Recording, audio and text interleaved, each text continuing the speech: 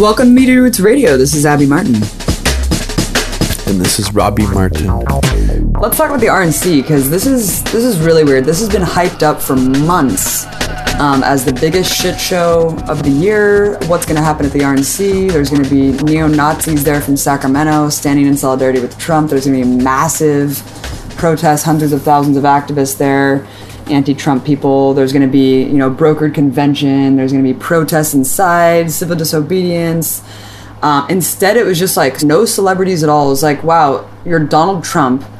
You're a celebrity candidate, and you won't even like dish out money to make like some sort of good. The only thing good looking was like him coming out of the shadows. Yeah.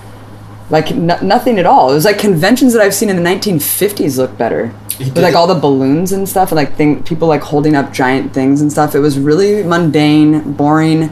All of his plastic family I was like, that's the only people that you have speaking for you is just your family. I mean, that's really not the best people. It's not, but to his base, I think that's like really powerful. Daddy Trump's gonna take care of you.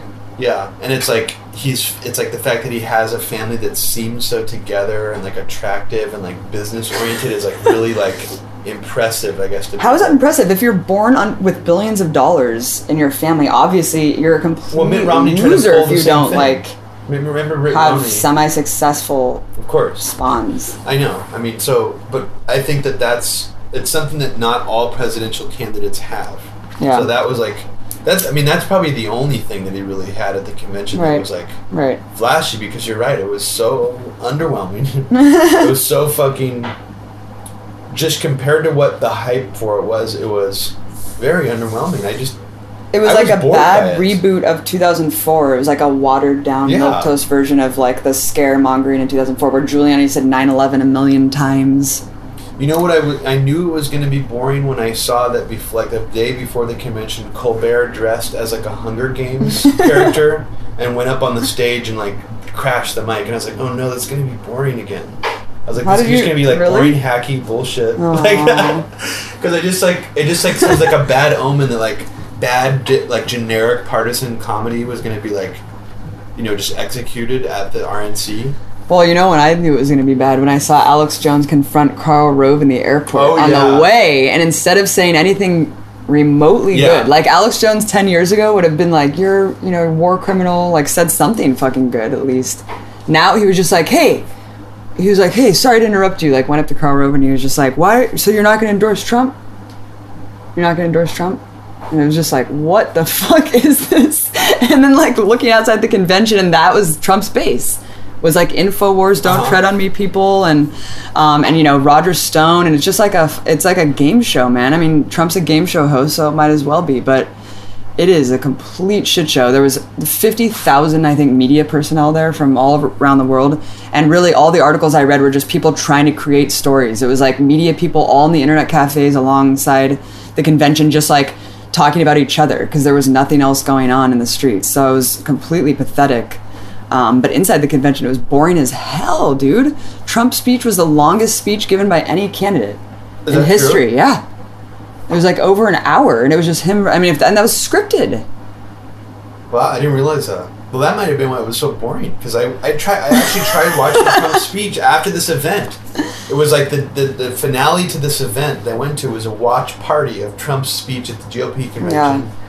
And I was just sitting at the bar with all these drunk, depressed, Hillary-supporting Democrats in suits, and they were just all like... Right.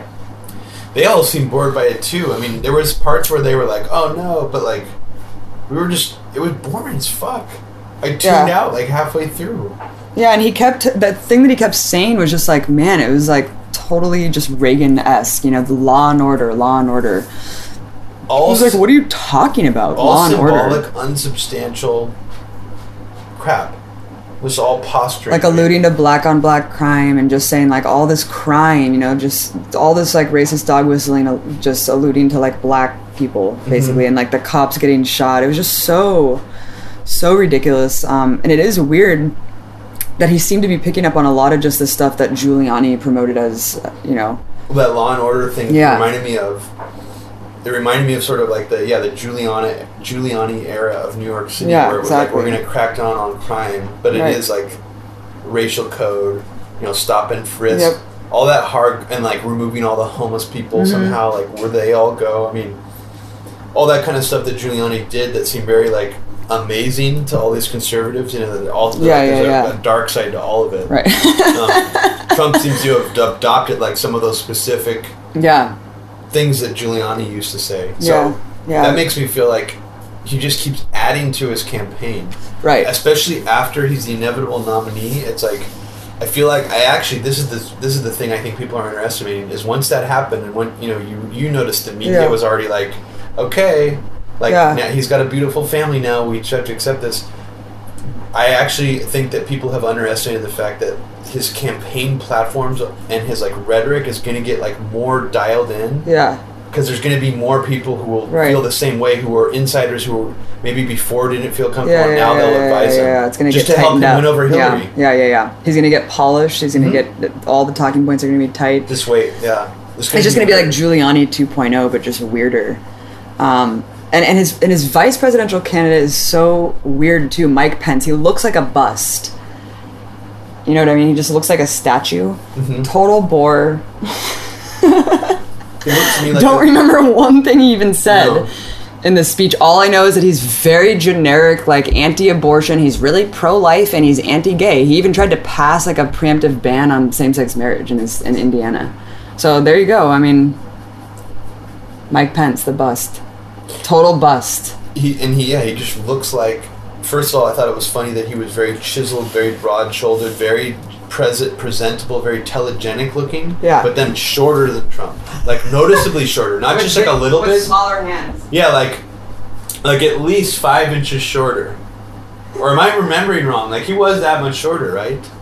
So, so like just terrible VP picks all around for both of them, except guy that Trump picked. I mean, that's not going to hurt him in any way.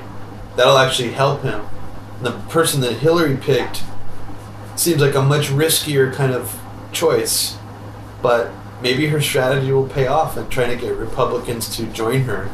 We'll have to see. Her vice presidential pick is so hilarious because it's like he speaks Spanish, so he's gonna rile up people against Trump and get these Latinos on board. It's like, then why don't you just fucking pick a Latino guy?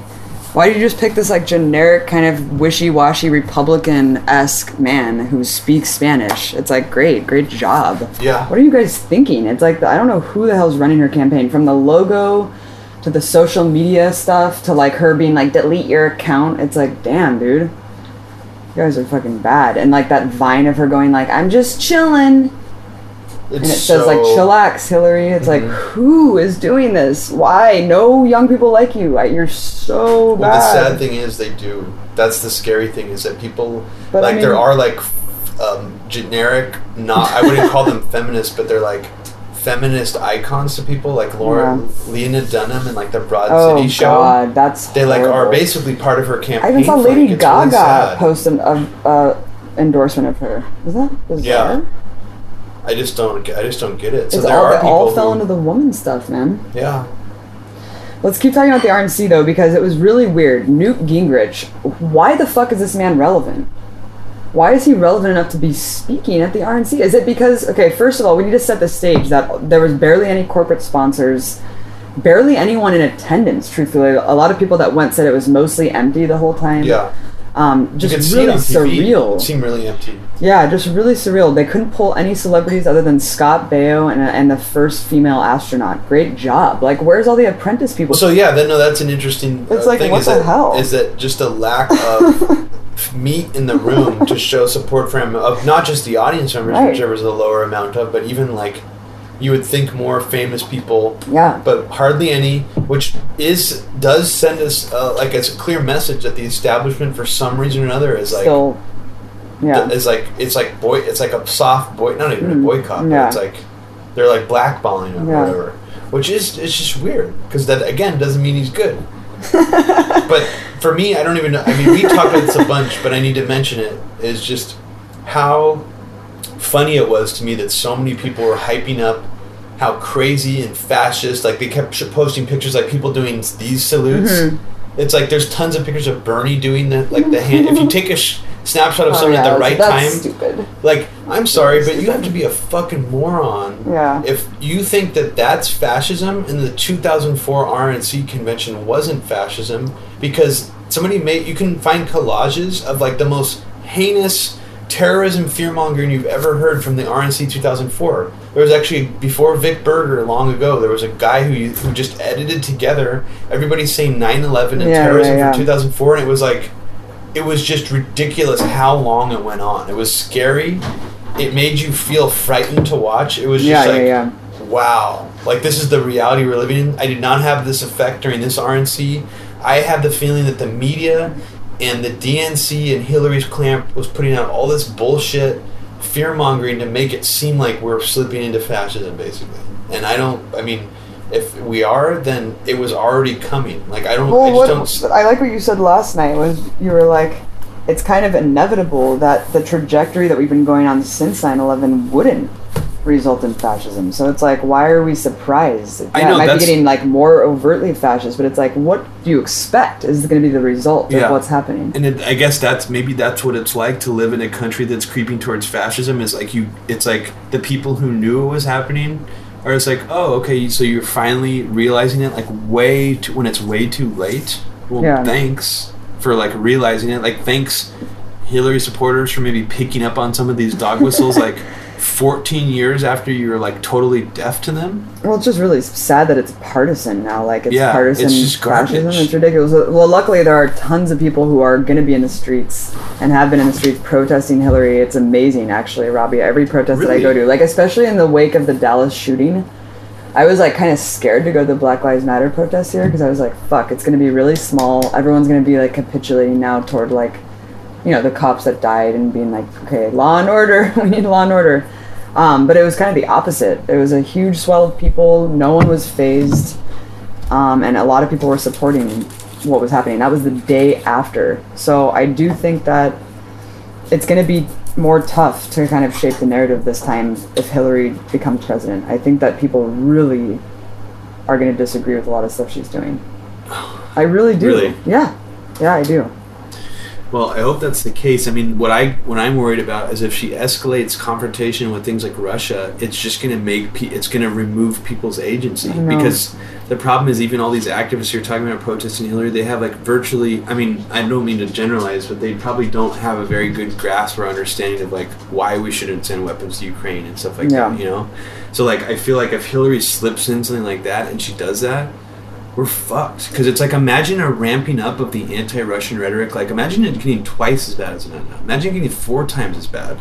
Like, to me, that's what a Hillary presidency could look like. And that's really scary. And I can't help but think that, like, a lot of the drive of the anti-Bush stuff was just people knowing people who are getting sent to Iraq and Afghanistan. You know, it's like, I just feel like all this Russia stuff happens behind the scenes, where it's like, you're not really going to be affected by it. And Americans are so fucking narcissistic. I mean, that's the problem. I think that's also part of why the neocons were able to... This is something I didn't really get a chance to say in a very heavy agenda, but like, you could make the case that a lot of the focus on how Bush, you know, and the Republicans were so bad during the Bush administration, it like created this sort of general,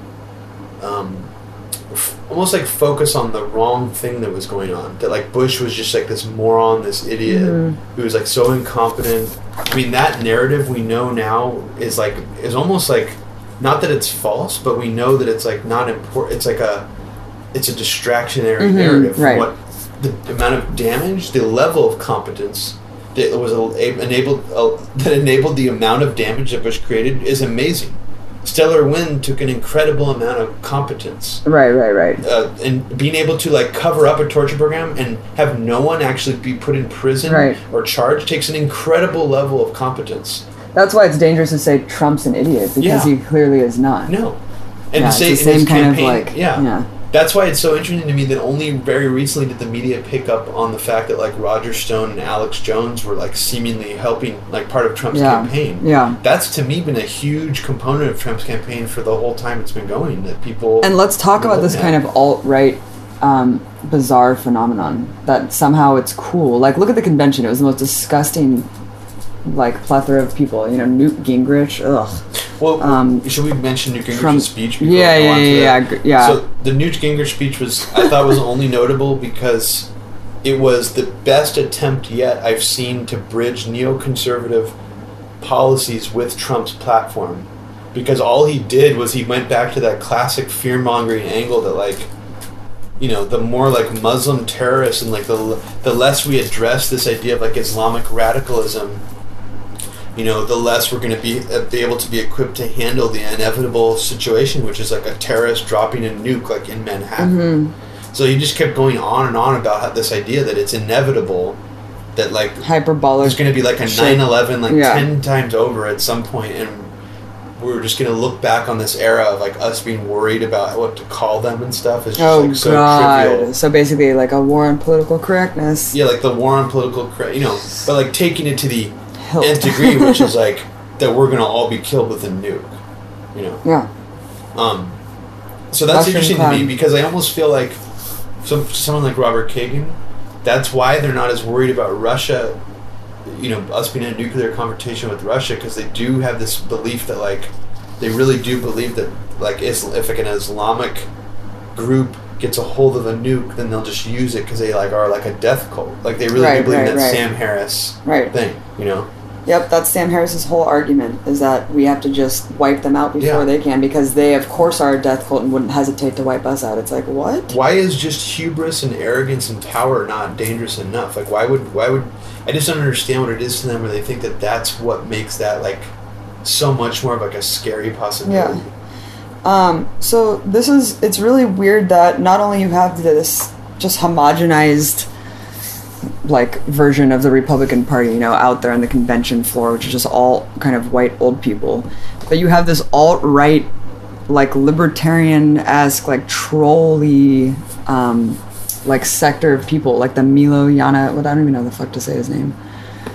Anyway, Nero, the guy that got banned on Twitter, and like just the Gavin McInnes style offshoot of Vice, you know, just this Vice like alt, just contrarians who just want to be like performance artists, like James O'Keefe, Breitbart idiots. Like they're not journalists, they're performance artist assholes. Yeah. And this Milo guy is just so fake, and it's just crazy that he's been this like Uncle Tom of gay people, basically.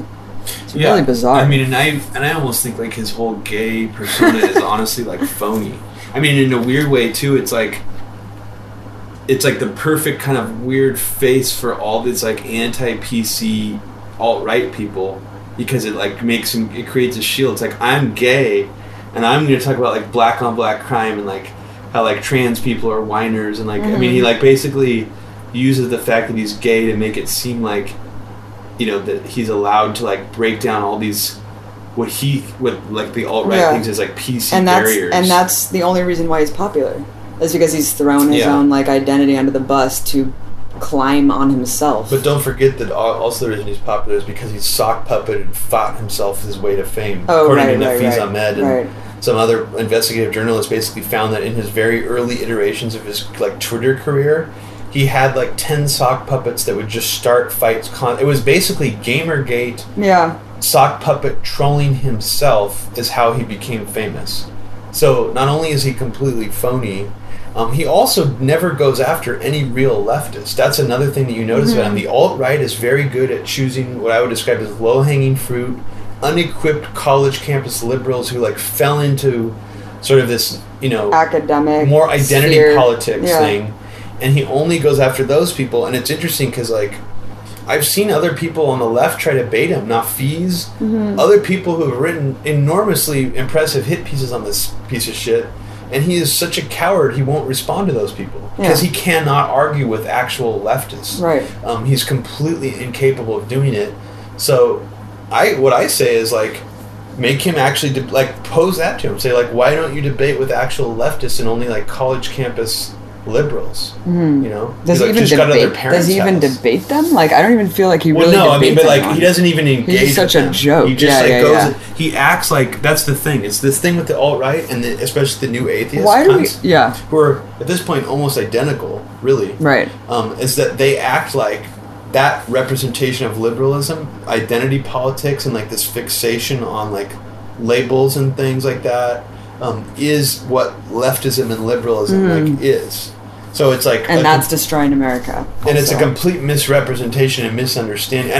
I would give them. It would almost give me the credit to say it's a misunderstanding of it. I think they know they're misrepresenting it because they're like they're at the heart. They're phonies. They're liars. Right. I mean, let's break down the whole obsession with calling people like beta males. Like they think that like women have destroyed. That patriarchy is really important. And like women are a threat. Like feminism is a threat to that. And they call people cucks, which is a reference to cuckolding, which is like a kind of pornography where like a guy usually is like actually like drinking sperm from like a series of black men who just like drinking like sperm out of his like wife's vagina, have just been like fucked by like 5 black guys. So it's like it's actually like a coded racial slur. Not only implying that you're a beta male who like has absolutely no agency as like a man, that you're also like letting like black men just like destroy your manhood. So that's like the ultimate diss to them. Yeah, which is so interesting to me because these guys are so anti-gay. They're so like hetero power, like patriarchy. Like Gavin McInnes he went on Joe Rogan and he acted like, oh my god, man, like if you like, here's the thing, here's how like straight I am, man. Like if you put a gun to my head and you made me suck a dick every hour for like 30 days, by the 29th day, I would be acting exactly the same, sucking that dick. I would be like, oh, no, don't make me suck this dick. What? Like, he was like acting like that's how straight he was, and I was like... Well, why did he make out with Milo, though? Is on some level, they're obviously not comfortable with their sexuality or their male identity. Otherwise, they wouldn't have all these problems with women and feminism. It's clear as day. It's the same thing as homophobia. Where does it come from? Your penis probably got a little bit hard one day while you're thinking about something that wasn't completely straight or something, and it scared the shit out of you. So I'm sorry that you can't just become like, that's the sad part. It's extremely sexually repressed, and the fact that they even know so much about what cuckolding pornography is very curious to me.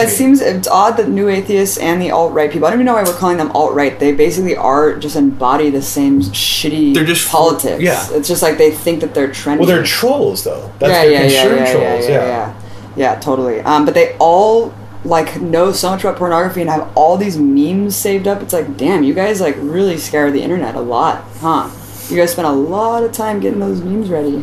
Well, the thing I like to do to the alt-right people that freaks them out is because they are so like patriarchy, like strong hetero males. Like whenever they start talking about my dick or like they Photoshop my head in porn, I'm just like, wow, like so you literally, how long did you spend like taking my face like putting it near other men's penises on Photoshop? Like, what are you doing? Right.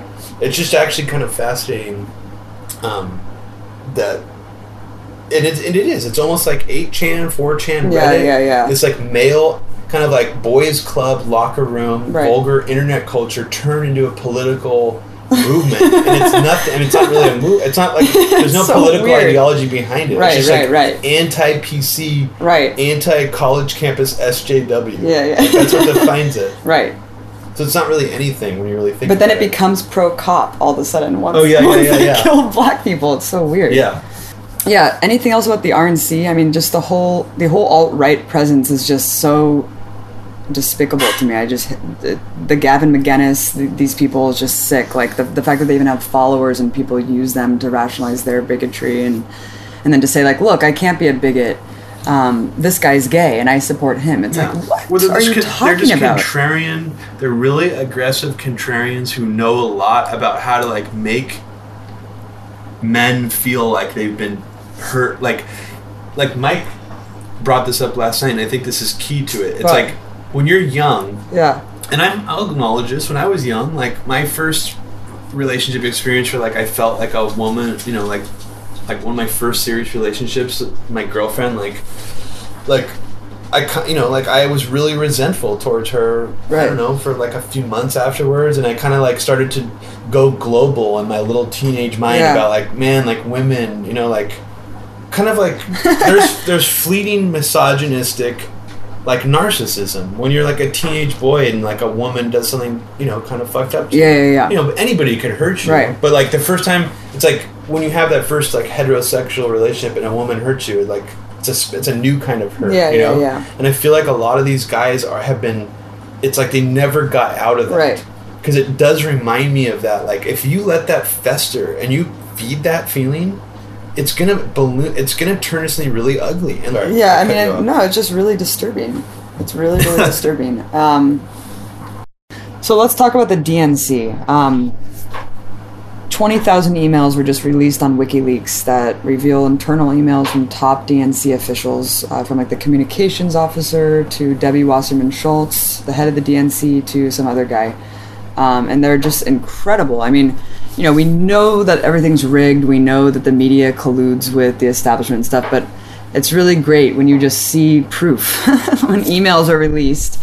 That's why WikiLeaks is so great, because they didn't like redact anything. Everything is just out there for all eyes to see, and it's really embarrassing. I mean, the way that these people are like talking about like their peeps. Like this one guy was like, you know, Bernie's Judaism wouldn't go over with like my West Baptist peeps. We should really emphasize this point.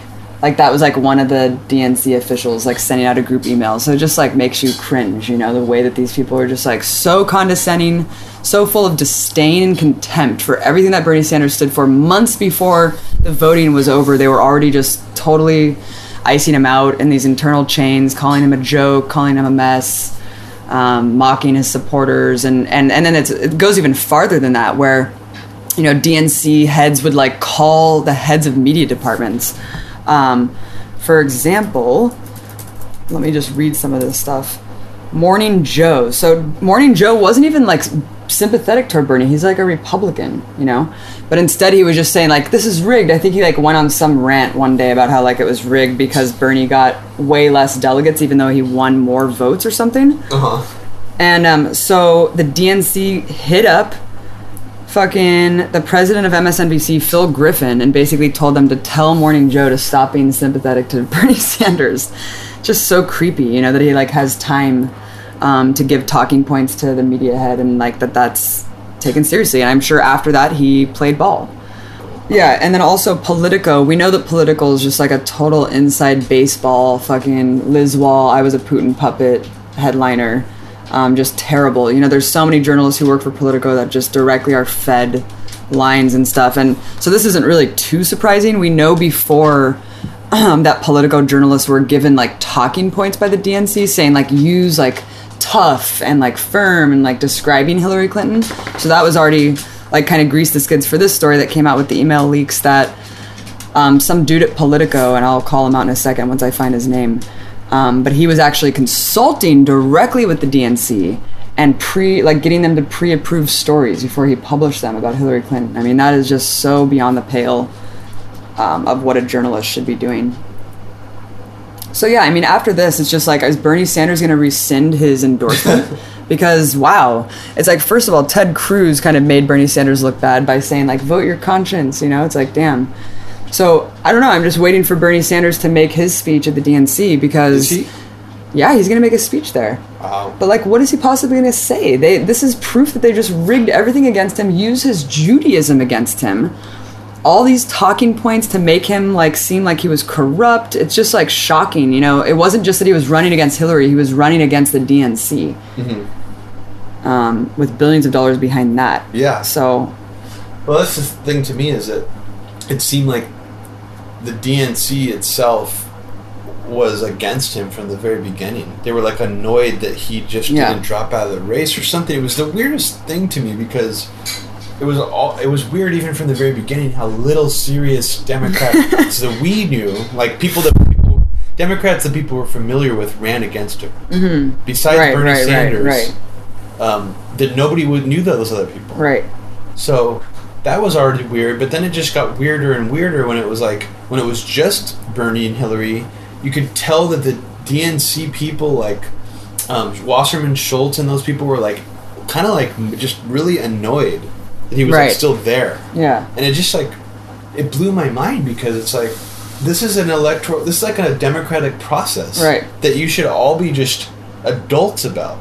But they were like clearly annoyed with him already, and I just thought that was a difference that I had not seen before. Yeah. And it's really revealing and sad. And they could have played it off and actually picked him. You know, they knew that he was inevitably going to endorse her. They could have like pulled him into the fold and really used like his support, but instead they treated him with such contempt the whole time that it like made his supporters be like, what the fuck, you guys are just like rigging this so blatantly. And now these emails come out that really do prove it. And you know, it's so insane. Not only is this election just, you know, these fake scandals, and every time I'm watching the news, it's like all they do is cover tweets. It's just, who tweeted this, and let's look at Donald Trump's Twitter. It's like, what the fuck is this? But so RNC was insane. DNC is the complete opposite, in the sense that you had the RNC, which was leading up to it as like the craziest event. It's going to be a brokered convention. All these people are going to be protesting Trump inside and out. They're going to not let him have the nomination, da-da-da. But in reality, it was kind of a fake contest, because you saw everyone just unified behind him, other than, of course, Ted Cruz, which is like a half-assed thing where he still said, build the wall and all this stuff. But I mean, it was just amazing how it really took virtually nothing for all the elites in the Republican Party to line up behind Trump. So it was never that the Republican Party was against Trump. It was just that these kind of elite establishment figures were against him. But it pretty quickly turned around, you know, big 180 there, and a totally unified party and convention for him.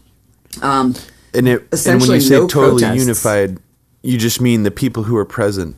Because there was a lot of people not there. No, So, but I mean, there was like no dramatic anything that happened other than like a very minor disruption when they first were calling the things. I mean, I'm just comparing it to the protests outside were pretty minor too, right? Yeah. I mean, I'm just comparing it to how insane what my experience has been the last couple of days, like compared to also how the media has been covering both. But of course, we know that there was like a soft boycott of a lot of stuff and people still hate Trump, but you know, it's amazing that even like John McCain has endorsed him after he said that he like was a failure for getting captured. I didn't realize that. Holy shit.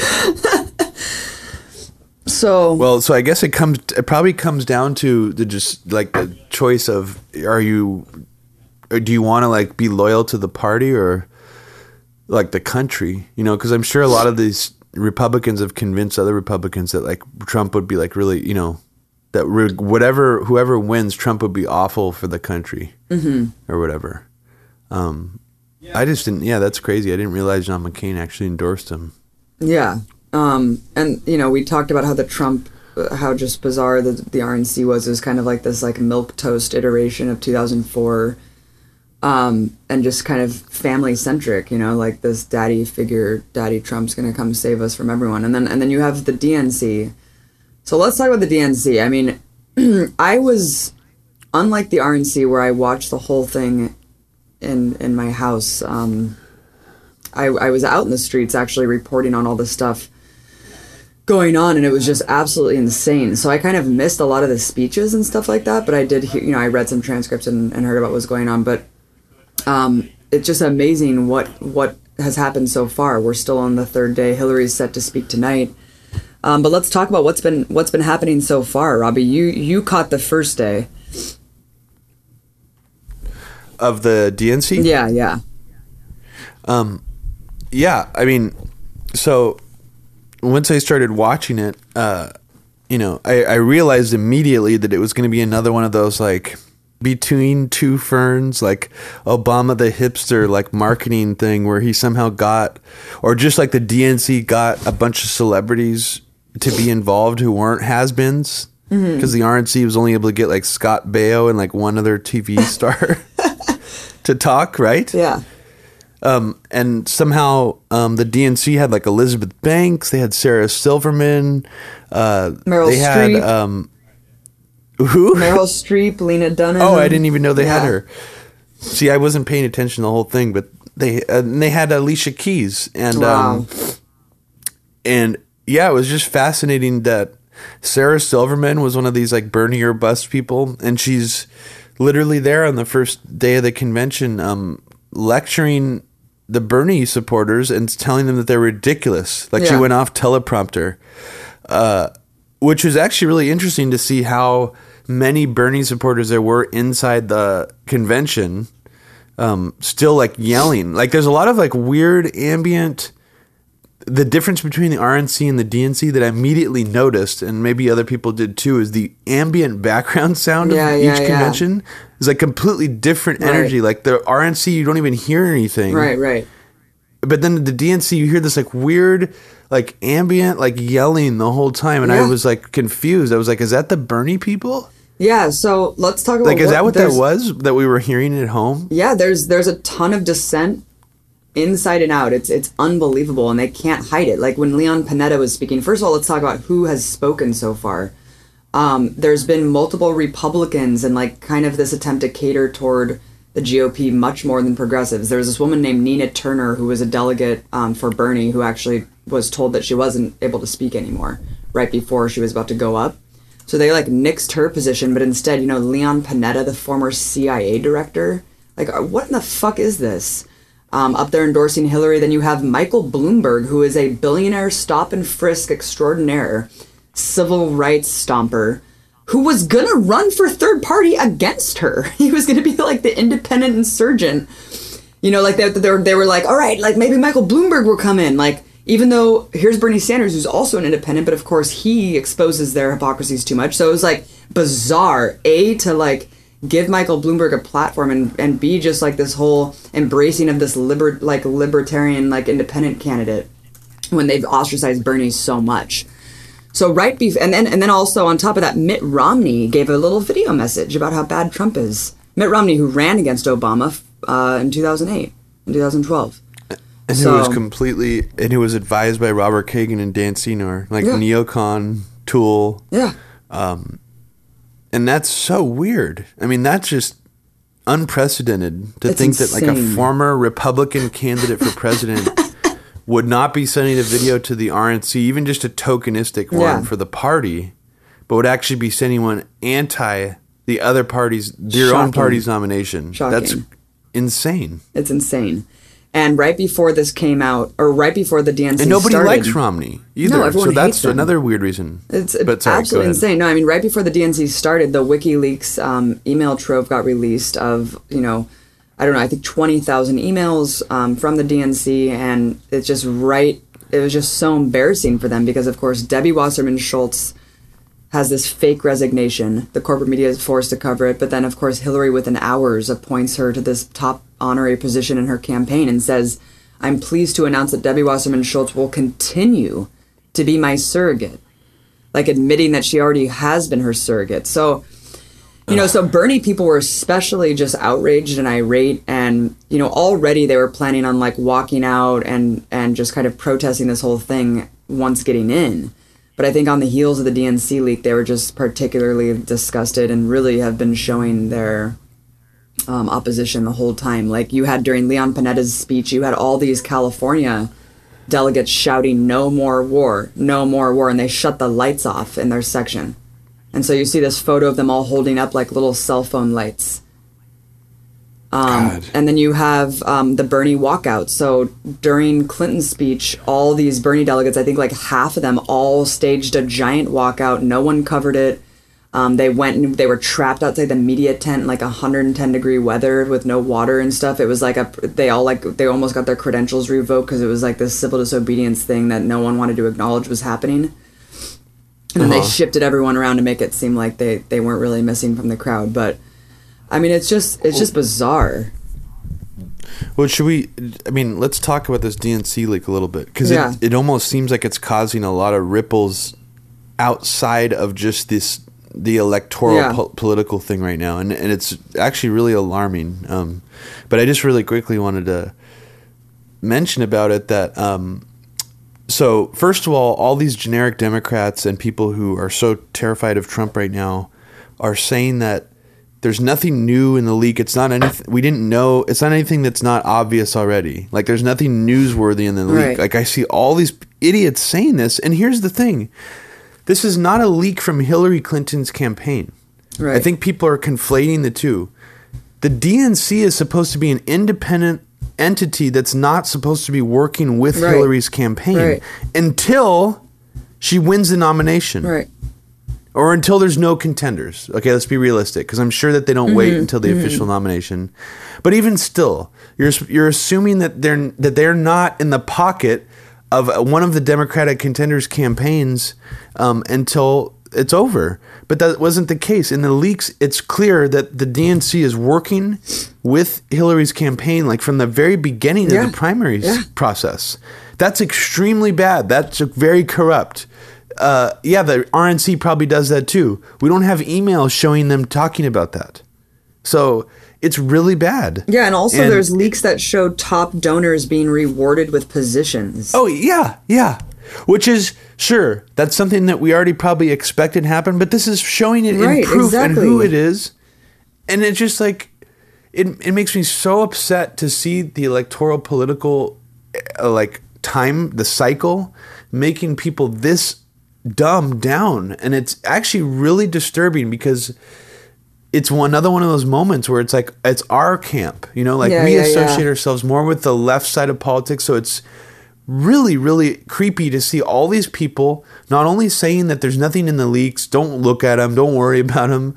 They're also saying that it's Russian. It's Putin God, dude! It's a Russian coup. I thought when we were talking about this at first, we thought that it was like, how ridiculous. Of course they're going to blame Russia, Vice, BuzzFeed. But then I didn't realize that the campaign was going to do it. It's off. It is everywhere. And it's not people on the right wing. The scary thing is everyone who's on the left who's so alarmed and upset that Trump is xenophobic. What is it when the entire collective left freaks out, shits their pants over the fact that Russian is controlling everything? Is that not xenophobia? That's insane. Is that not a crazy amount of paranoia and xenophobia? What is that then? I'm sorry, but that is extremely xenophobic and very classic 1950s Red Scare McCarthy style mindset. WikiLeaks has shown time and again how there's publications that are contradicting themselves, saying there is no proof that, first of all, there's no proof that it's Guccifer. The DNC email chain server has been hacked several times over the past year. That's like proof, and it's been reported on several times. So, and also there's zero proof that it is Russia. It's like a complete insane detraction that actually means nothing. Did Putin write these emails? Like, even if it was, first of all, Putin doesn't give a fuck about our elections. Like, how arrogant are we that we think that Russia's conspiring with Trump to try to get Trump elected? Like, what? Who are we? It's crazy, narcissistic and weird, Abby. I mean, the thing to me that I don't even think people are factoring into this is, why would Trump rather have, let's just say, sorry, not Trump. Why would Putin want to have someone in who's going to de-escalate, or who at least rhetorically says is going to de-escalate the new Cold War? Yeah. Putin has thrived and has gotten extremely popular by sparring back and forth with the world's greatest superpower. He feeds off of it. And that's why he has such a huge approval rating, because people love it in Russia. It doesn't even make sense what when you think about it. I mean, this idea basically stems from this almost like a narcissistic paranoia, like what you said. It's narcissistic, where what we do to other countries, like implant, things to create coups and do color revolutions. Like, now we're so afraid somehow that Trump is that here, and that he's been put up to it by Putin. Like, are you kidding me? We've really gone that far? Yeah. Like, it's almost like we're scared of our own tactics now or something. And then it's even better, because the whole last 24 hours straight, including this morning when I turned on the TV, is that Trump is actually now calling Putin to hack. You heard that one now, right? Trump made a joke, very obviously, extremely blatantly, saying, I've never really talked to Putin. He was like, this is completely unfounded. He was like, he's like, Putin maybe should get those deleted emails, like making a joke. It was like, funny. And now this has been like, Trump is encouraging Russian cyber terrorism. Yeah. And it's funny because you'll see totally lockstep the neocons and the Democrats both saying things like this. It's insane. Except I saw one neocon, I think it was on CNN last night, who actually went off script and said what you just said about the comments that he made, and it was Josh Rogan. I was actually surprised to see him not like he didn't repeat that. And it was Josh Rogan. Josh Rogan actually was like, no, like it was probably a joke. Like, he kind of had a moment of truth, little lapse there. It's just amazing how hysterical this talking point is now, and that it's like dominated even the DNC coverage, is that Trump is encouraging cyber hacking. I've heard every single pundit say the same thing, and how it's a really, really serious thing. Really serious. Leon Panetta talked about it too.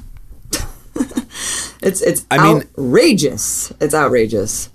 It's the most embarrassing thing I've seen happen to the left and the Democratic like side of politics in this country in a very, very long time. I cannot think of the last time I was this embarrassed. Yeah. And it's not just like on the TV news media and stuff. I mean, the sad and scary thing for me is that I usually can lock down my Facebook feed pretty good. Like everybody complains, you know, oh I don't know how to defriend my relatives or how to hide my racist relative. Like somehow I don't have that problem on Facebook. Most of my feed is relatively left leaning, reasonable. You know, there's some Hillary supporters, a lot of Bernie supporters. That was annoying, but yeah. But now I swear to God, there are people who are maybe just a little bit older than us. I think these people are more susceptible to it, who are all saying that Trump is a Russian plant. It's like insane. There's so many people saying insane. it on my Facebook right now, and that can't just be like an anecdotal thing, like coincidence. I'm noticing like there's something.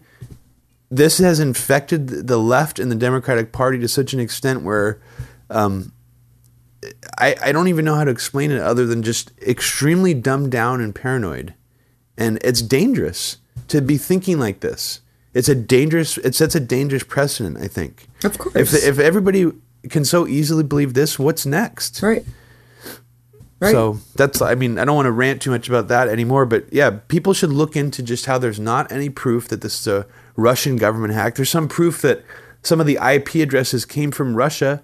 That doesn't mean it was a Russian government hack. And even if it was, why would they leave fingerprints going to Russia if it was? Stupid. It's so stupid. It's like, why are we even talking about this? No one's talking about the actual content of the leaks. It immediately just crossed over to now Putin's at fault somehow. Every time. Yeah. It seems like it's the same story. Very strange. Let's talk about what else happened.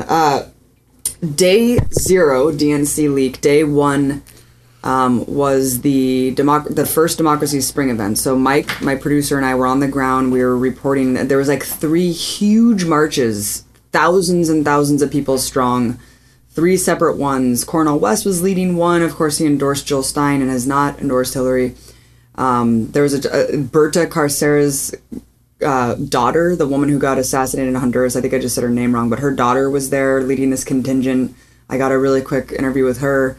And just got to talk to all these Bernie or bust people. This was before Bernie spoke and actually really praised Hillary, which was absolutely insane. But during that march, it was really great. I went out and talked to people. I'll link to this on the timeline if you want to see kind of in the heat of the moment in the march, talking to people about Tim Kaine, talking to people about the Debbie Wasserman Schultz thing, and just about why they refused to vote for Hillary, even though Bernie has said to.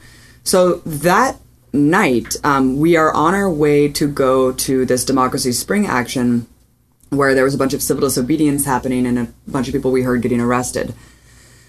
So first of all, the craziest thing about this whole convention is that all these protests were planned in downtown Philly. The convention itself was about 3 miles outside of downtown in like a very desolate baseball stadium. You know, like how baseball stadiums usually are like super far away from really town centers. You know, like I think the Oakland Stadium's pretty far. Stuff like that. So I was like shocked, first of all, how hard it was to even get to the convention. And then once you're on your way to the convention, we heard that there was this public park that these people were protesting at, FDR Park. And there was so many checkpoints and so many fences and perimeter security gates that you couldn't even get like within a mile of it. And so all the train stations were blocked. I mean, it shows you, first of all, how insane like that, you know, these like free speech zones are.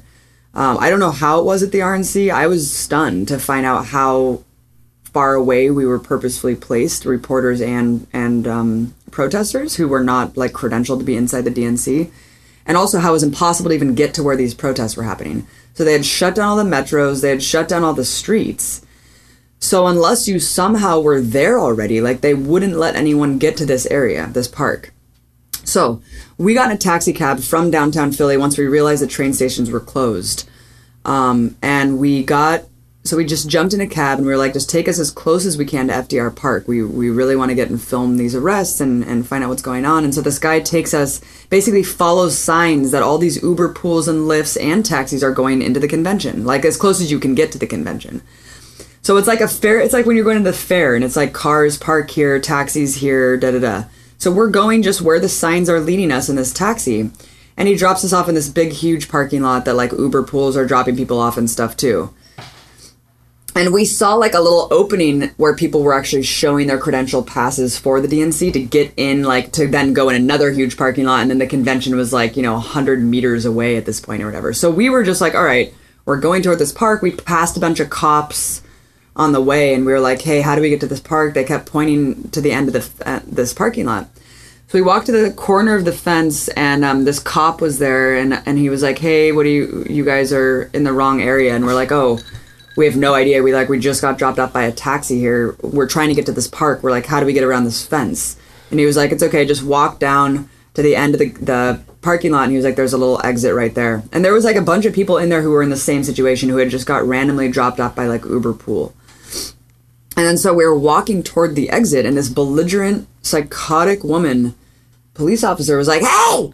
She's like, where are your credentials? And I just like took another step, like Mike turned around and was like, this other police officer just told us that to come here. And like before he could even finish his sentence, she just like grabbed my dress, tore it, and basically like directed these two other officers who were standing 3 feet away at the exit, because we were almost at the exit leaving, complying with the other police officers' orders, told them arrest her. And they shoved me up against the fence, like almost broke my wrists, contorted my elbows behind me, and were super abusive. And the woman just kept screaming to me, do you know what's happening in this country? Do you know what's happening in this country? And I was just like, what in the fuck is going on? I don't know. Terrorism? I wonder if she meant like Donald Trump.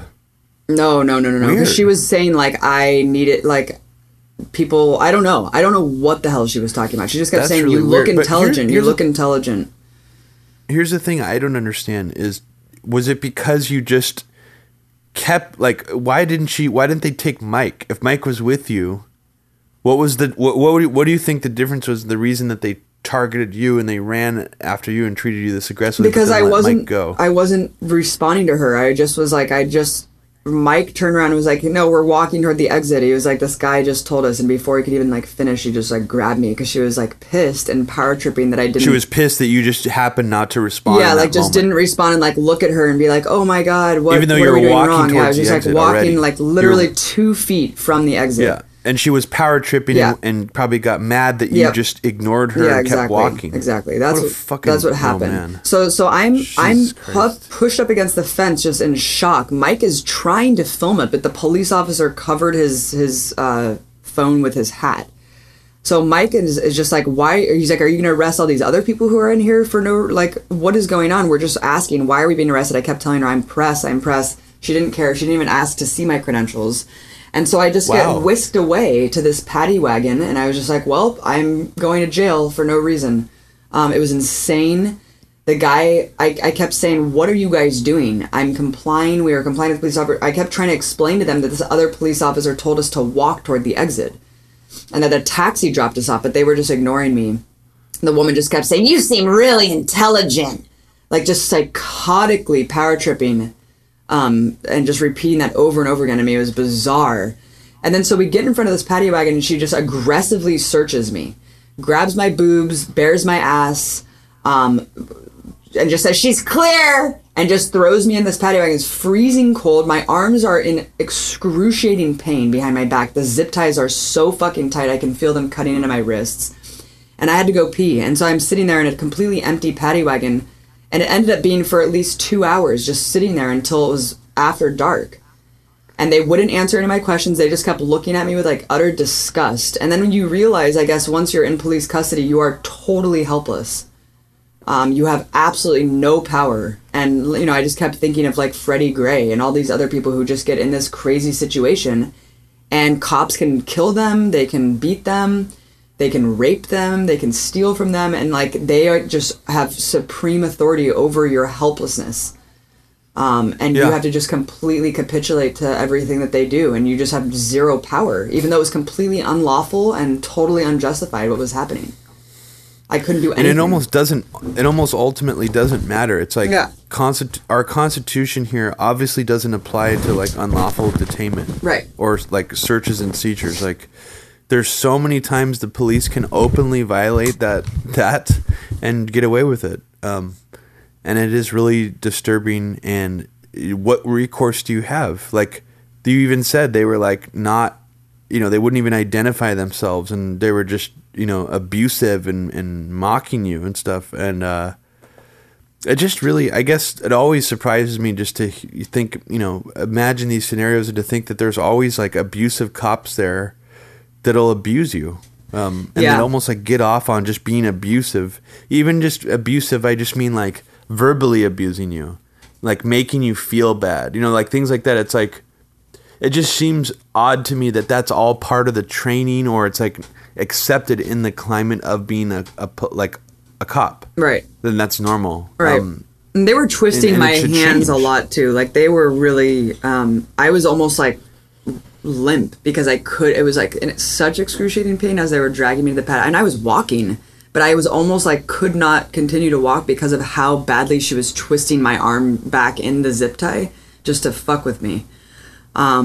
Because she just didn't like me, she didn't like my attitude.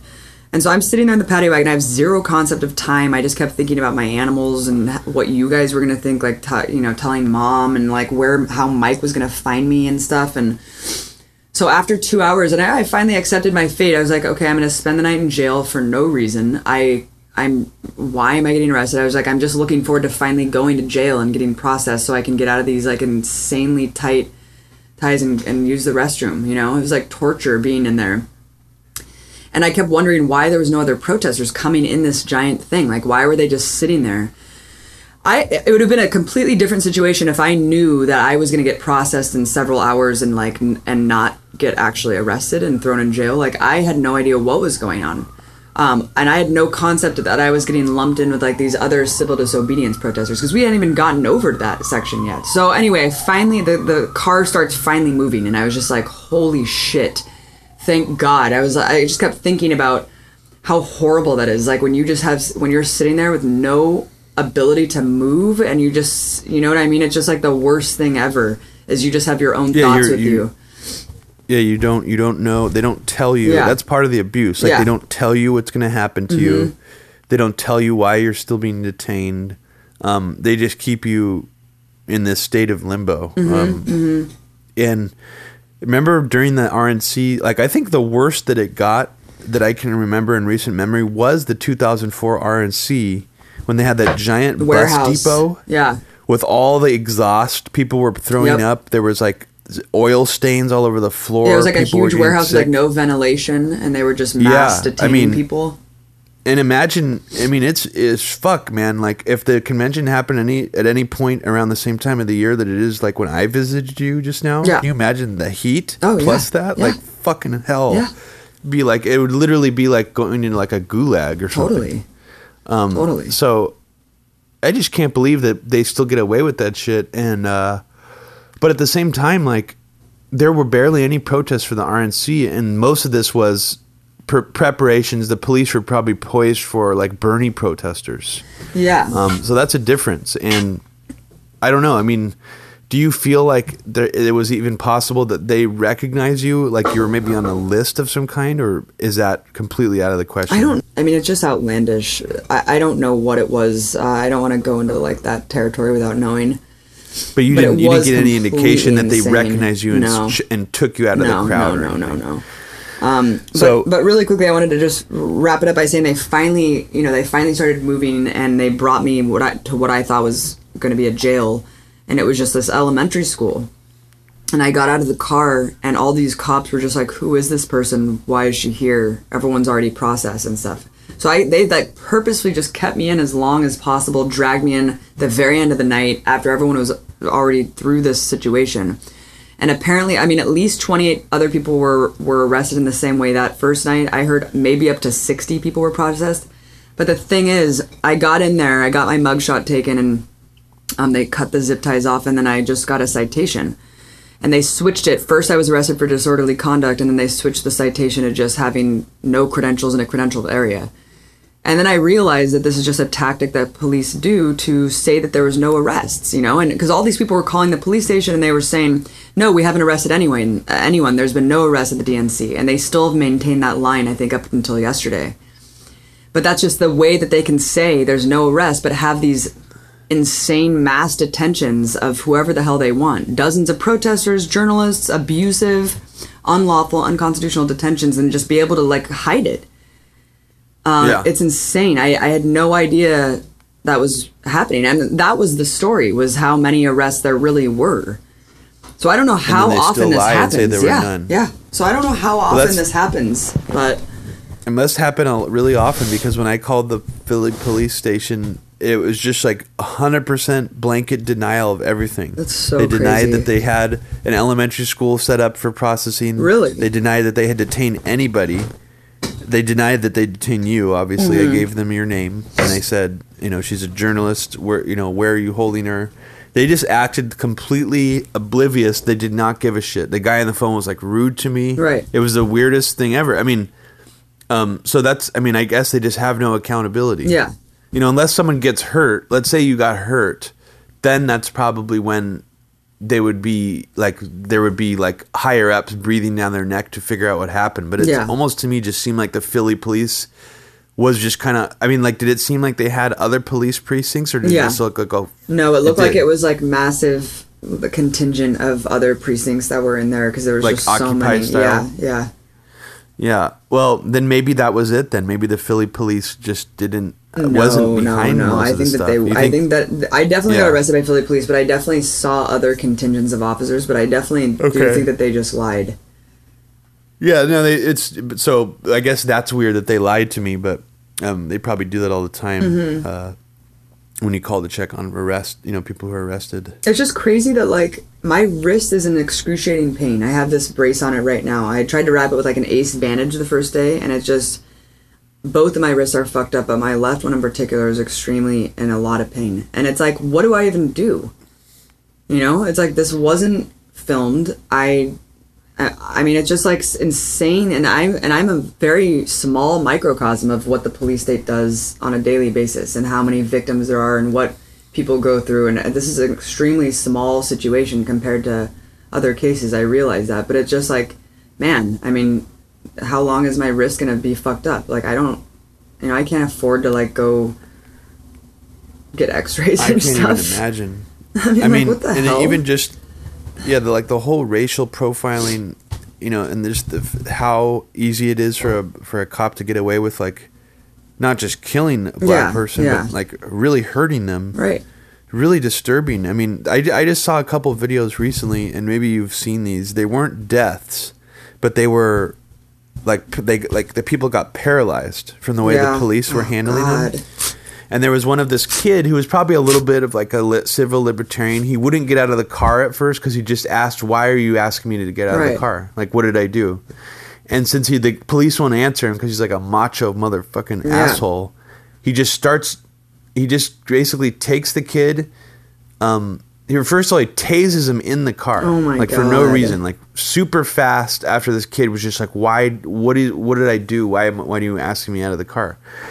And then as he's like paralyzed from the tase, he just pulls the kid out of the car, like starts dragging him by his shirt on his back, and literally just like lets go of his shirt and lets him like drop face first on the pavement.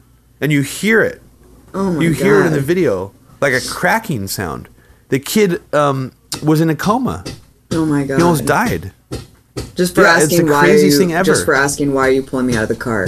Yeah, and the cop you could tell the way he's like grabbing, he's almost like, you could tell he's probably like abused a child before. Yeah. Like by the way he's grabbing this kid's shirt and he just like drops him. Like, that's normal for you to do to a human being. Like, you fucking sick motherfucker. Right. Like, you should go to jail at the very least. And see, that's what's so fucked up. What's so amazing, Robbie, is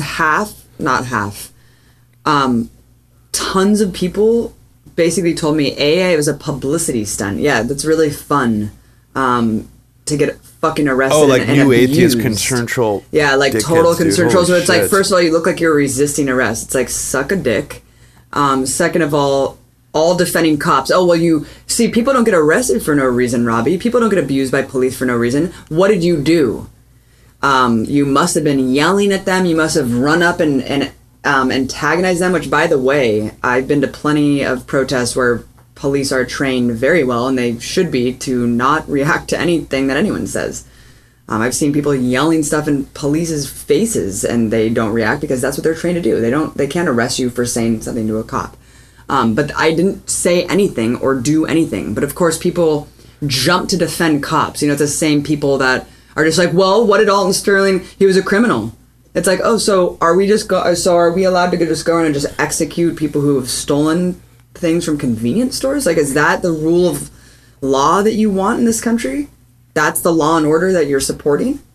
Just extrajudicial assassinations of people who might have robbed stores or might have stolen a pack of gum when they were fucking 18. So this is too that a lot of these people are InfoWars people now. Oh, dude. They used to be extremely anti-police. Dude, half of them were InfoWars people and half of them were like new atheists who were just like trolling me. And it's like, fuck you guys. It's insane. Which is super weird because it's like, if you're supposed to be like questioning of authority, like the whole root of atheism is supposed to be like you question this dogmatic religious structure. So, but you apologize for the police, like police mentality of like being violent and abusive. Like, what's wrong with you, you stupid fucking asshole? It's disgusting. And so after, it's just so hypocritical. I forgot to tell you one bizarre thing also is that when I finally got released, luckily Mike was there because he's awesome and tracked me down. Immediately got on. Oh, Mike was the savior. Oh, he totally saved the day. And because what he did was he told us about you getting arrested before we saw anything online. So it was like he softened the blow. He's like, just so you know, don't worry. Like, Abby got arrested. And then, like, he told me, like, off, like, I was like, what? I was like, did Abby get hurt? Because I didn't want Mom to get too worried. Yeah. So he was like, yeah, they roughed her up a little bit. And I was, like, talking to him, like, privately. Right. Because I didn't want Mom to totally freak out. Yeah. And no, it was, I love you, Mike. Thanks for being there if you're listening. And I mean, really good that you were there. Mike's a resident arrestee, so he knew exactly what to do. He called legal support, and then he was at the jail, at the school, the warehouse facility. But what was amazing is that if he wasn't there, what would I have done? The cop was just like, you can go. And it was in the middle of downtown Philadelphia, like at, I don't know, like 11 or something. And I was like, wait a minute, where am I? It was like super scary. You know what I mean? And I had no phone. My phone was dead. I was like, wait, is this seriously what you're doing? You just process people and then like unleash them in the streets? And so that was just like the icing on the cake. I was like, God, you guys are just so insane. Like, what if you're saying, like, what if you were alone? Yeah, exactly. And they just let you out on the streets of Philadelphia with like nobody to talk to. And no way to call anyone. It's almost in some ways worse than being processed at a center. Yeah. Because at least you get the phone call. You could have your phone call. Yeah. It's fucking funny. Yeah, and so then I found out, so after getting out of that, it was so traumatizing and I was just like so shaken up. You know, it's like I did have a little bit of PTSD because it was an extremely traumatic experience. So yeah, it was a few hours, but it was very traumatizing and I did not know. And I saw the other people there.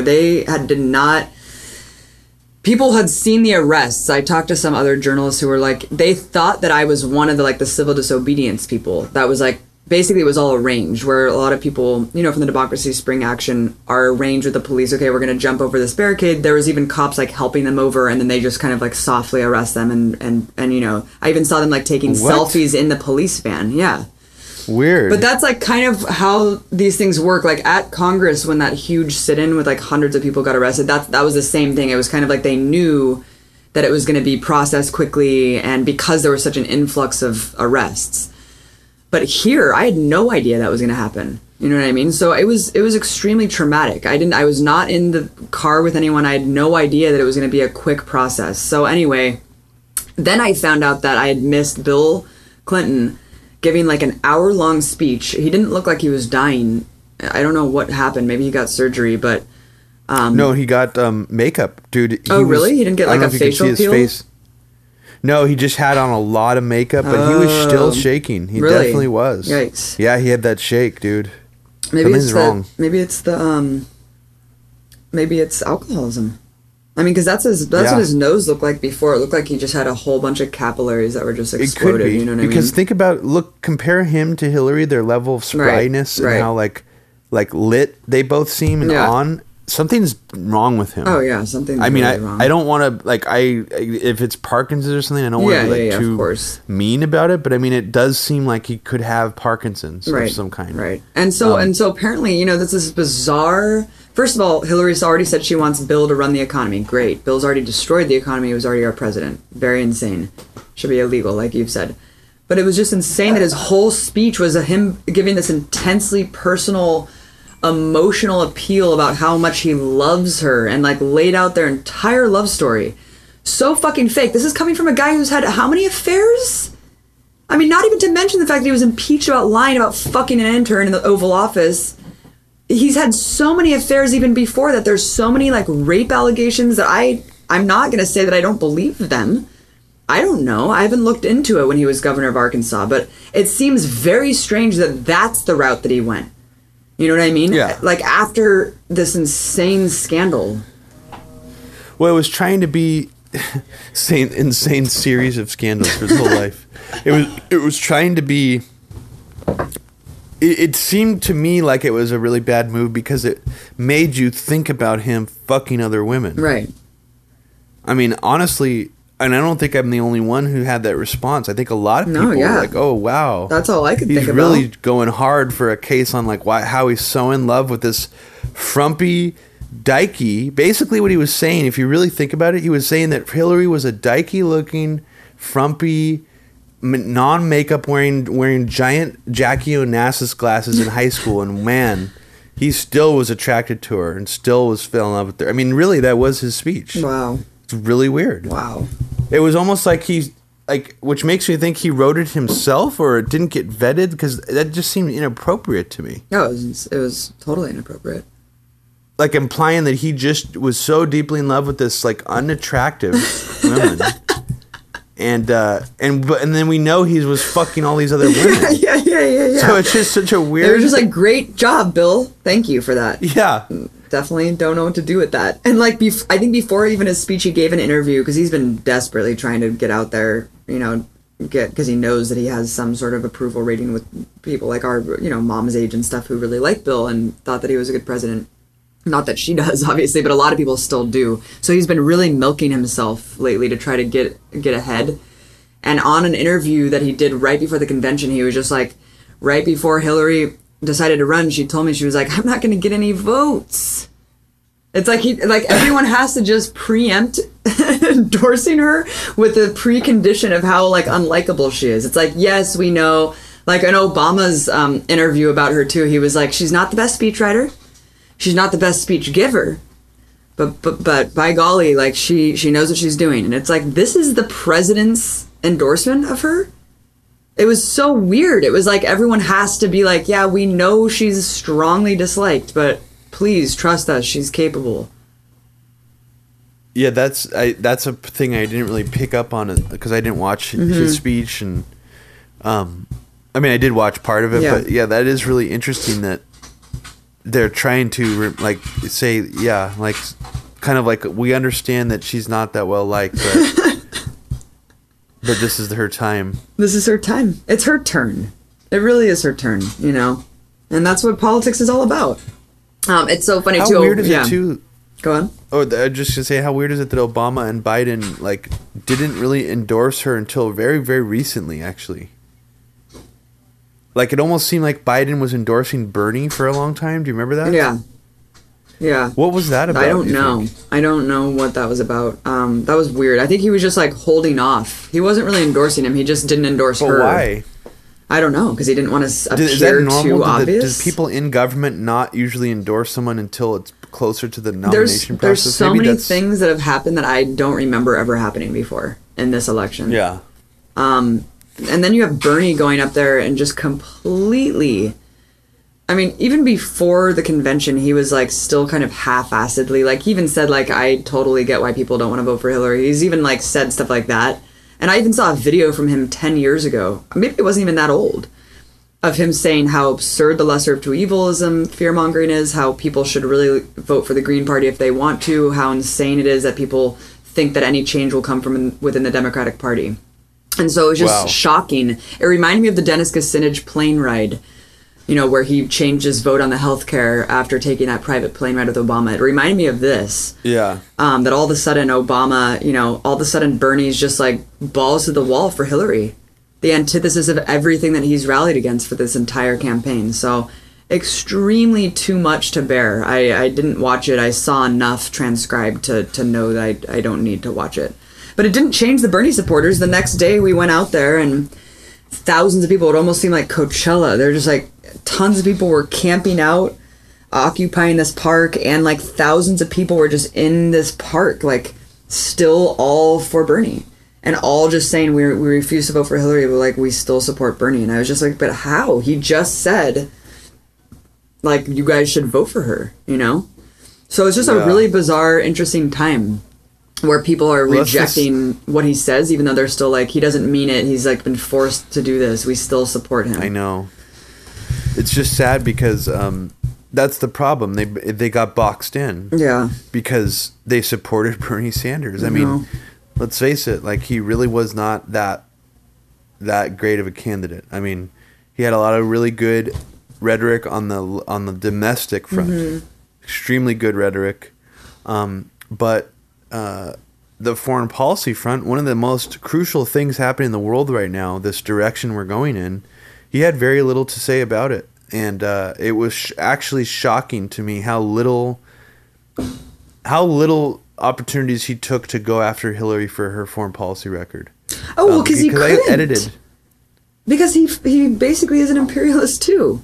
So that's why he like totally omitted that whole connection. He's like a realist. He's like a realist light. Yeah. You know, I don't know. Yeah, no, so I just never, I mean, I knew that he would sell out. I mean, that's something you have to be against right now. If you're not, then to me, you're just not real. I don't care what you believe inside. Like, if you're on a different track from stopping our imperialistic aims, then you're not, to me, you're just not really an important figure in society right now. And the whole convention's theme is Trump. That's the entire theme of the convention, is how terrifying Trump is. Obama, in his speech, he said, Trump might actually scare enough people to win. And it's like, wait a minute, your guys' whole winning strategy is scaring enough people to vote against him. That's what this is. So don't fucking tell us that Trump's going to win because he's scaring people. That's your tactic, bro. Like, both of your tactics. So don't act like this is not happening with both parties across the board in an extremely pathetic way. And I wanted to mention something else really absurd about one whole day. You know, all these, like, bullshit, like, coming together and unite and unity, party unity. I'm sorry, there's no party unity here. Half the Bernie delegates walked out. They're staging protests. There's massive disruptions. There's thousands of Bernie supporters outside pounding on the gates, screaming at people walking in. I mean, that's how crazy it is out there. And on top of that, all this kind of like yelling at people who are giving speeches, like the Panetta thing. There's people who are trying to hold up Palestine and TPP signs that are getting crushed and taken away from them, snapped out of their hands. I saw this other black journalist from Real News get her credentials taken away, like, for no reason. She was just trying to get me to do an interview, and the cop just took her credentials. It's insane, the level of aggression, like, and people want to talk about the RNC and how scary that'll. I mean, the only thing that I'm scared of right now is what I just went through, and this kind of authoritarian adoption of like policing and just crushing of any sort of dissent. They're pretending like there's all this unification behind it. And, you know, Mike did this interview on BBC with one of the Young Turks guys who's been inside the convention the whole time. And Mike and him had a really interesting dialogue, because the other guy was saying, he's like, it's just, you know, it's like cool to just see how, you know, Hillary, people are just unifying behind her. And Mike was like, that's the opposite of what I'm experiencing. It was just like an interesting, like, insider, outsider of the convention perspective. So it's just kind of so fake, you know? And then yesterday you have the whole day, all these gun victims, Tulsi Gifford or whatever her name is, very sad. And then, like, you know, all these different victims of, like, Sandy Hook and all this stuff. And it's like, this is so weird because Hillary is acting like she's always been some strong anti-NRA person when just in 2008 she was called Annie Oakley by Obama. He literally was like, Annie Oakley again, because all she would do was like stump around about how much she loved to shoot guns and how she would never endorse federal legislation on guns. So it's like, where did this come from? And this is like her main tenant. You know what I mean? Now. Oh, yeah, so it's just really interesting to see that this is one of her main platforms is the gun thing, and for them to actually exploit all these gun victims so callously and obviously for an entire day. So that was really shocking. And then yesterday, 39 people more were arrested outside of the delegate. People were pepper sprayed by police. Code Pink staged a pro-Palestine thing. Nina, that woman who was going to speak for Bernie but then got shut out, had a press conference with a bunch of people like the guy from Gasland, Rosario Dawson, Susan Sarandon, and all these people are like Danny Glover was there. So there's a bunch of good people there who are not falling prey to this and who are still speaking out, but of course their voices are not getting heard if you're watching mainstream media. This is all stuff that I'm finding online. There's the turning off the lights thing. There's the yeah, it's just a bad look. Everything's a bad look right now for the Democratic Party, and then all these Republicans speaking. Oh, and then I saw Tim Kaine's speech last night. I felt like it was. I was super tired when I was watching it, which maybe didn't help, but I was shocked at how bad he was. You know, and then today, of course, after Bill Clinton's speech, everyone's praising him as like this saint and it was the best speech ever in the world and how beautiful their love story is. And then today, everyone's saying, Tim Kaine, cute grandpa, lovable dad. And it was like, what? Like, this guy was so babyish bad. It was almost like he'd never given a speech before. And then he just kept randomly saying Spanish words that, like, were just totally out of the blue. That was just like, all right, dude, we get it. You speak Spanish. Like, all right, you don't need to just, like, randomly say the word casa when you're just giving a speech. You know what I mean? It was completely insane. It's just... Why did they both... Is it just me, or did they both pick VPs that looked like different kinds of Simpsons characters? Yeah, Tim Kaine does look like a Simpsons character. Tim Kaine looks like a little... I just don't know how to explain it. Yeah. I mean, definitely Pence looks way more a straight-up Simpsons character. He does. Like 100%. Yeah, he looks like a bus, dude. You know, MSNBC, which is like considered a mainstream media, but they're supposed to be like, you know, MSNBC, a lot of people on the left who we respect, they still seem to respect Chris Hayes. Like, he's still like a respectable guy over at MSNBC. So it's really interesting to me to even see him like going into some like weird ass brainwash territory where he was talking about Hillary and how he knows a lot of people who worked for Hillary, like at different points in her career. Yeah. Because he's like an insider, like a bubble, you know, total insider or whatever. But he was like, I don't think people understand that she is an incredibly gracious person. What? These people were telling me that there was these selfless moments of grace all throughout their employment for her, that it was incredible. It was impressive. It was embarrassing. Where one of my friends who stayed late night, who worked overtime for her, she ended up sleeping in the office and fell asleep and was really embarrassed because she was working so hard and didn't mean to fall asleep there. And the next morning, man, Hillary left a note saying, keep up the hard work, and with a little happy face on it. And those selfless moments of grace, it was just honestly like cult-like. I was floored by what he was saying. Another selfless moment of grace is when she chose to drone assassinate people on her cell phone. Approved. Text message approved. What a psychotic, sycophantic thing. Like, I know. That's and insane. It's just like... And the sad thing was, it seemed like he was actually really trying to seriously make this pitch. Like, he didn't realize how weird and pretentious and like inside of a bubble, like elitist it sounded. It's like, first of all, we don't want to know how many of your friends work for Hillary Clinton. That's actually something you should be embarrassed of talking about on television, dude. Right? Right. Yeah, exactly. It just seems odd that he would say that as if he's proud of it. Right. You should not be proud of that. That's embarrassing. It is embarrassing. Bro. It is embarrassing. Fuck. Hate these people. Another thing that's embarrassing is how you know, like the whole like Trump on Latinos and stuff is horrible, and he's, you know, he's risen to power basically dehumanizing Latinos and all this stuff. But I mean, really, you're looking at the DNC stuff, you know, and all these people are now get ready for like 6 months of just like complete bullying to a point where I don't even know if we've ever seen it like this, even though she's the most conservative right-wing warmongering candidate we've had. You know, Obama was much better than this, but the whole like she's going to be way better for minorities and stuff, I'm not convinced. Obama deported more immigrants than any other president. Hillary's whole her family, Bill and her, implemented NAFTA and the prison industrial complex. So I'm sorry. And then also this DNC leak getting out the Latino vote just to hammer this home that I actually thought was fake because it was so disturbing. But it's like just treating Latinos as if they're just like prizes. It says Hispanics are the most brand loyal consumers in the world. Known fact.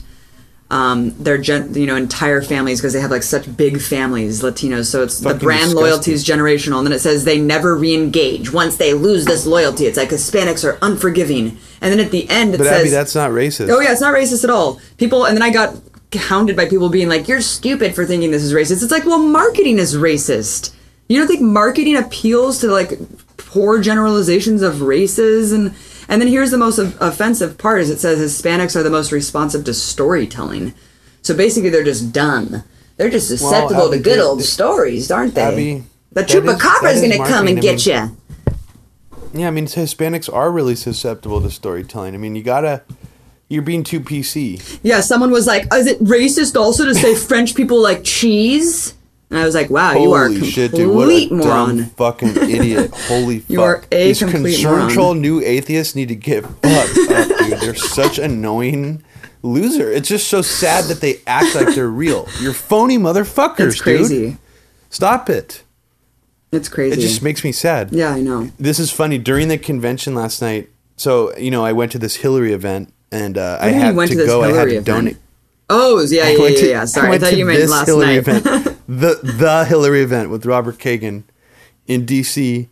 I had to pay money to donate to Hillary's campaign. That was the ticket entry price, was like a donation to Hillary. So, of course, they signed me up to her email list. And during the convention, I have been getting incessantly emailed from her campaign. Like, it's constant. So I got an email from Bill Clinton yesterday saying, I hope you're watching, in the subject line. And then like an hour later, one from Cory Booker saying with the subject line, fear-mongering. Robert, our convention, blah, blah, blah. And then another one from Al Franken an hour later saying, I'm all in, Robert. Are you?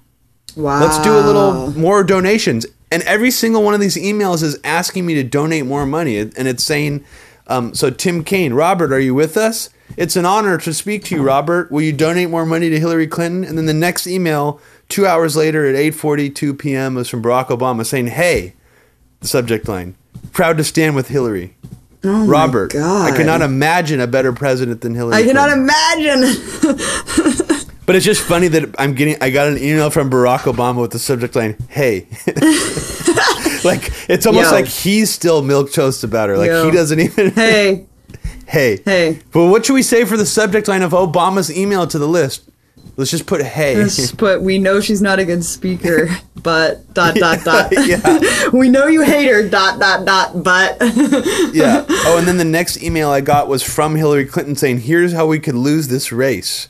So then a lot of it's now fear-mongering, saying that Trump is climbing in the polls, and they're very upset. So yeah, it's just sad. Man. Yeah. Oh my God.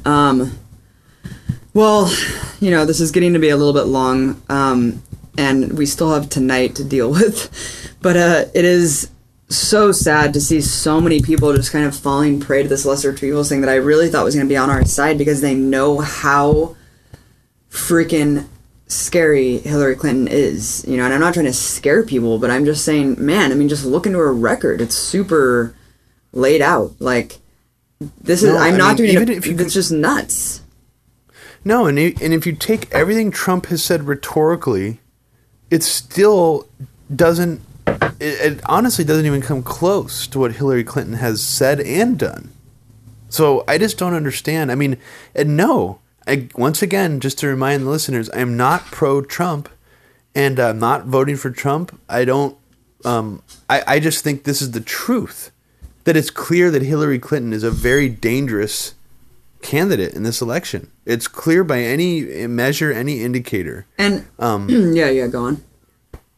No, I mean, just and fear-mongering about Trump is really the only thing I've seen to suck intelligent people that I know into backing her. It's the only thing. That's all they have, I think, to get younger voters. Yeah, and look at how they've rewarded, this progressive swell of support behind Bernie, the millions of people who have been trying to show how they want a leftist presence in the Democratic Party. And instead, they've rewarded only Republicans. It's like they completely have squashed all of Bernie's, support. And I'm putting Bernie aside. I'm just talking about the people. They did not... All they've done is basically shift it to the right. The Tim Kaine nomination, all these Republicans speaking there, it's like they're literally just they're totally ignoring all the leftists and progressives in this country and just going straight to centrists and potential Trump voters at this point. As they always do. It's insane. So don't tell me that we're going to make moves and reforms within the Democratic Party. I'm done. No. How many more elections are we going to go through? How much more is the world going to be destroyed before we finally say no? It's crazy. And think about this. President Bush wasn't even really a pro... I mean, he never really made a big deal about being pro law and order, domestic police enrichment.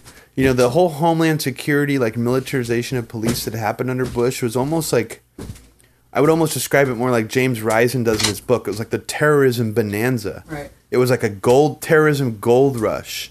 All these police departments probably got free, they just got all this new shit, new training. I'm sure there was some institutional, attempt to get police to be more militarized in there. I'm sure that was there. But I feel like a lot of the worst police shit has happened under the Obama presidency.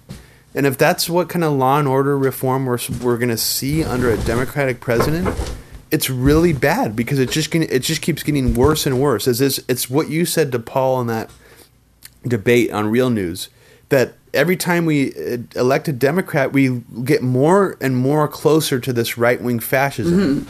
It happens. Mm-hmm. That happens. So I just think that's a really true thing, and I think that Trump getting in, he would probably have law and order be more of a platform and actually make it harder for people in this country, like minorities and stuff. But I already see that happening under the Democratic Party already. So it's kind of you're fucked either way in that regard. But the Democrats aren't promising to really change it. Mm-hmm. So that's I kind of a little pointless rant, but it's the same. Yeah. Yeah, it's time to draw a line in the sand. I refuse. My main issue is war and imperialism and ending the empire. You know what I mean? So it's why would I endorse someone who would do the opposite? It's it doesn't make any sense. I'm sorry, Trump is not enough to do that, and I refuse to buy into this politics of fear. I refuse. It's a total trap. And if you fucking bring up Supreme Court justices, I'm gonna flip the table over because Obama just picked a Republican. So there you go. Oh my God! I saw someone else tweet "Get ready for months of this. It's gonna be really intense." And then on top of all this, going back to the Trump is a Russian plant thing, politics of fear. Then you're injecting that into there. It's politics of hysteria, really, at that point. Right. We're in a hysterical fucking state if we're actually seriously thinking that Trump is a Russian Manchurian candidate. That's what they're saying. I can't believe that's where we're at, dude. Abby. That's all they have, dude. And that's the Democratic Party putting that out. That's not the Republicans. Yeah, it's they should have at least just fed it to the media instead of saying that was their official line, because that looks real bad. But everyone's buying it. But the sad thing is, Abby, people are buying it. All these... Here's the crazy thing. On Facebook, I'm friends with a lot of people from the local music scene and a lot of people our age were Bernie supporters. They don't like Hillary, but they also hate Trump, right? Pretty typical. But there's a generation slightly older than us, you know, musicians and artists, liberals, who are completely buying this idea that Trump is a Russian plant and that Hillary is the only thing we can do to save our country and we need to vote for her. And it just blows my fucking mind to see these people saying this. And it's rampant. I see it all over the place. So we might as well just live in a dictatorship. What's the difference? They just choose. I know. I mean, it's like I would rather just have someone so everyone realizes that we just have like I feel a dictatorship. like this is the. It's like, what's the difference, I feel like dude? a two-party system really does manipulate your mental state, and I don't think they go through this in the UK. When they have elections, they don't. It's not quite like this, where there's weird, desperate like fear-mongering. There's just so much at stake. I think that's why it's like we barely have anything resembling a democracy, and there's so much at stake. We are a global superpower. We have a huge country filled with so many different minorities and different people living together. I mean, so the desperation makes sense, but it needs to fucking stop because it's hurt. It really does hurt the debate and hurt critical thinking in this country a lot. It does. We need to rise above this 4-year electoral cycle. It's the only way we're going to get through this. The lesser two evils. It's not working for us anymore. And you can even see the mainstream media is reflecting this. This is the interesting thing to me is it's not just us who are feeling this way. It's not just disillusioned voters. The mainstream media is bringing on Jill Stein and Gary Johnson like way more than they would have 4 years ago. Like they're opening the door to like third parties almost because they're just like burnt out. Not even that they like respect third parties. It's just almost like they're getting the burnout effect. So they're like, we need more variety here or something. I don't agree with that at all. I don't think that they're doing it to get more variety. I think that they're probably doing it just to mock them. I mean, I just saw the media starting to talk about the spoiler thing. The only time I ever saw anyone mention Jill Stein was how she's going to be a spoiler. And the only reason Gary Johnson is even getting a little bit of love is because like huge people like Bill Kristol, who are regular pundits on MSNBC, the Republican are the ones defectors, who are like, so it's like they kind of have to talk about it. But I don't think that they're doing that to like because they think that's like the last thing. But I mean, you do notice that there are more people in the mainstream talking about the third party candidates. So yeah. So what do you think? I mean, I guess that's really all. I mean, I don't know why that's happening, but I'm noticing it because they're worried about the spoiler. They know how many people hate Hillary. They know that a lot of people are going toward Jill Stein, and so they're like putting it out there because they know that it's an inevitability and it's going to be like probably not on Mater's scale, but they definitely are trying to, you know, like not completely omit this from the discussion, I think, because they don't want to seem complete shills. It was funny when they refused to cover the leak, and then when they were forced to, it just immediately started talking about Putin. I was like, wow, that was fast. That was a fast turnaround. Yeah. You know? It was like, okay, good, they're finally covering it. Oh, Manchurian Candidate. Whoops. It's too bad. Yeah, I mean, Van Jones was like the only guy on CNN I saw who wasn't going along with that. Jeez, dude. And that guy like Jakari something, like another guy on the panel was like totally pushing it. It's insane, man. And all these like liberal journalists I'm talking to on Twitter who are following along with it too, I just keep asking them, where is the evidence? Well, all this, like, if you're like tech savvy, you'd understand the evidence has like already been out there. Like, that's weird. The thing is, like, it's like, well, okay, well, explain it. Say, I'm not tech savvy. Explain it to someone who's not. And he couldn't. He just didn't take the opportunity to. It's like, well, how? This is bullshit, dude. And even if, and I looked at that evidence and I saw someone else breaking it down, and they were like, there are like cartoonish markers here that no Russian intelligence government entity would ever leave in a hack. It doesn't even make sense. Thank you so much, everyone, for listening to Media Roots Radio, for all your support and love. And it's been a completely insane couple days, and I really appreciate everyone, you know, supporting me and reaching out and everything, that all the messages and notes and everything like that. Check out A Very Heavy Agenda, 3-part series. The 3rd part was just completed. It's an amazing, explosive trilogy about the neocons, and masterfully done by my brother. And check out Emperor Files. There's an interview with President Correa of Ecuador coming out tonight. Yeah, please check that out. And Abby's got a bunch more coverage from Ecuador. Yeah. That's all in the pipeline, and it's really amazing stuff. So. Yeah, we'll talk about that in a whole other episode for sure. Yeah, and stay sane out there. I know the RNCs and the DNCs are extremely depressing and overwhelming for me, so I can only imagine, for the listeners out there, how it must make them feel. So just stay strong and try not to get too sucked into arguing with people. It's really easy to want to, just passionately...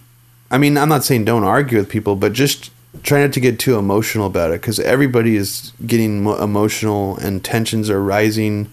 Anger's at a higher level than I've seen before in other elections, and just remember that. Just check in with yourself and just see where you're at emotionally, because I think a lot of people are in pain right now for what's going on. Yeah. Even people who are deciding to vote for Hillary Clinton, a lot of this fear mongering. Those people are in pain, who are so afraid right now. So just always vote with who you want to. There's other parties, Gloria La Riva with Eugene Puryear as the VP, and then you have Jill Stein, of course. So there's a lot of other options that fit much more in line with my values and moral compass, and I just think that everyone should vote for whoever the hell they want to, and don't ever listen to what the establishment is bullying you into, because we live in a dictatorship, and it's just like this grand illusion of some sort of democratic choice. It's disgusting, and it needs to end. And the real change is always going to happen in the streets. I just saw it myself with my own eyes, and it was extremely inspiring to see how many tens of thousands of people agree with us and are not buying into the politics of fear and are working toward a better tomorrow, and to bring down this absurd empire that we're living in and finally provide our resources for good. So keep it up. Let us know what you think. Donate to MediaRoots.org, and thanks so much, everyone. Yeah, and if you donate to MediaRoots.org and you want to donate specifically to the podcast, put podcast in the notes for PayPal.